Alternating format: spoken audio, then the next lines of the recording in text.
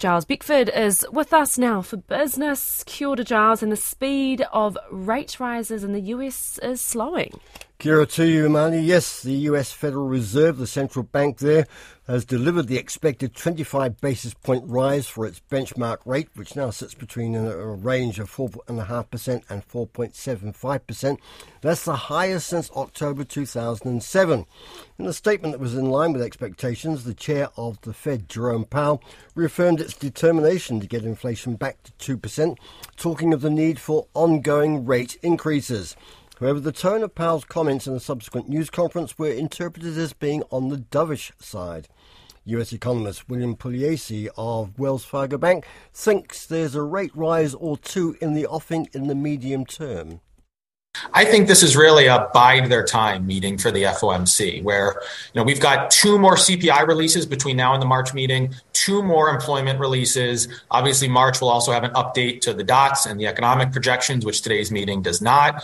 And that's really, to me, when the rubber is going to meet the road for the Fed, when they need to decide, will we hike one more time? Are we going to sit on hold for a while? What do we want to project for the rest of the year? Right now, I think this makes sense with the Fed that's, feeling good about where the data is heading, but they don't by any means feel that it's mission accomplished yet. That's William Pugliese of Wells Fargo. Locally, the forecasting community is now picking a 50 basis point rise in the cash rate at the first Reserve Bank monetary policy statement of the year in 3 weeks.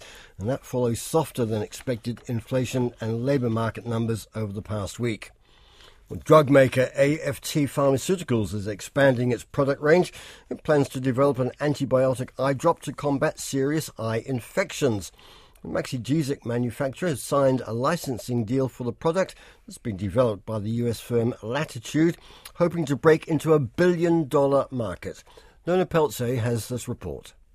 AFT Chief Executive Dr. Hartley Atkinson says the drug has been designed to treat patients at risk of serious eye infection because of drug-resistant superbugs. It fills a gap in the market and has already been approved for treating a wide range of other types of bacterial infections.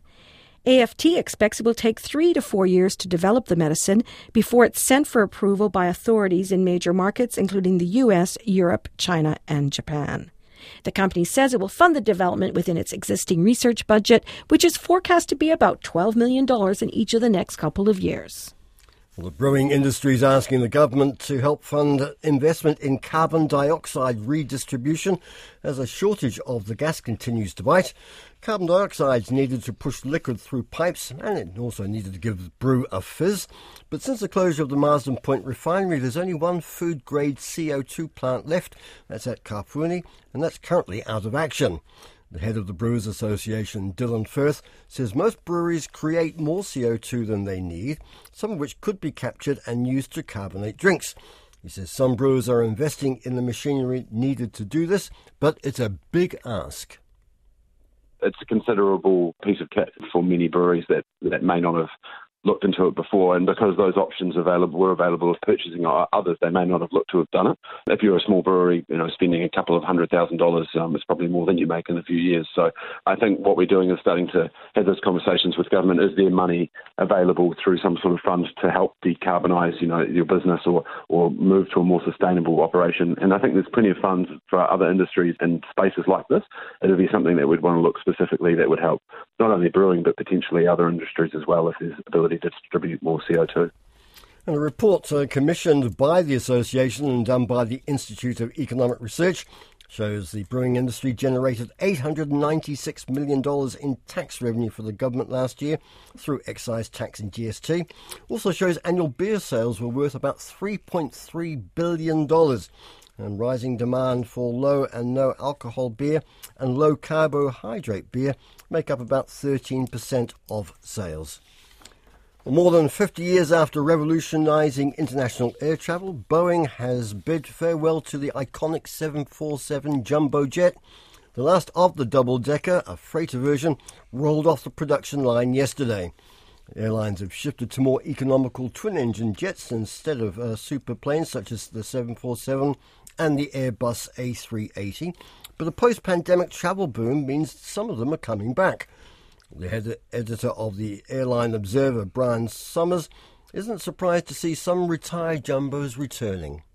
3 years ago, a lot of airlines panicked. There was absolutely no business coming in. They were hemorrhaging cash, and they said, we can't do this anymore. We have to park these airplanes. And I think they got a little ahead of themselves, and some of these airlines said, we will never fly them again. The economics weren't great even before 2020. But now, fast forward 3 years, everybody wants to fly. It's going to be a huge summer in Europe and the United States. And as you say, airlines need the lift. So the economics aren't great on the airplanes, but if you fill them and if you use them at big airports, like London Heathrow and Frankfurt, they work.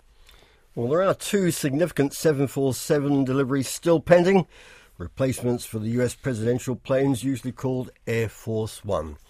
Well, let's see how markets are performing, joined by Belinda Stanley of Craig's Investment Partners. Kia ora to you, Belinda.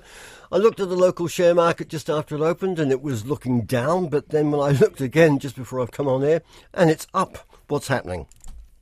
Yes, the market's taken on a bit of a positive tone. The NZX 50 is up 56 points at 12,147. So that sort of follows on from that NASDAQ there having a pretty good rise over in the US, up 2%. So just looking at some of our leading stocks here, the movers there, Auckland Airport, they're up 3 cents at 8.65. Contact Energy down to at 7.78. EBOS is up 49 cents at 42.59. Fletcher Building up 6 at 5.31. Fisher & Paykel Healthcare, they're up 43 cents at 26.35. We've got Meridian steady at $5.40. Mainfreight down 30 cents at $72. Port of Tauranga up to at 6.30. Ryman's up to at 6.88. And we've got Spark up 5 cents at 5.32. Only time for a headline on the Australian Open and then the currencies, please. Yes, so a positive start over there. They're up 44 points at 7,545 and just zero there, up 6%, so taking that lead from the NASDAQ. New Zealand dollar's a little bit higher, probably against a weaker US dollar today. Versus the US, we're at 0.6514. The pound's at 0.5257. The euro, 0.5914. Against the Australian dollar, we're at 0.9110. The yuan's 4.373. And the yen, we're at 83.80, down slightly. Our 5-year swap rates, they're just down 6 at 4.195. 90-day bank bills, they're up 2 at 4.94. We've got Brent spot oil at 83.47. And gold, it's up $2.60. It's currently at $1,953 an ounce. Thank you very much. Belinda Stanley from Craig's Investment Partners. Time just to tell you that the number of building consents issued in December, down 7.2% on the month before, just 1.1% higher on the previous year. The number actually issued was the lowest monthly number since February 2021, suggesting that a bit of steam is coming out of the construction industry. Business news updated, along with the numbers, around 5:30 in Checkpoint. But for now, Marnie, that's business. Kia ora.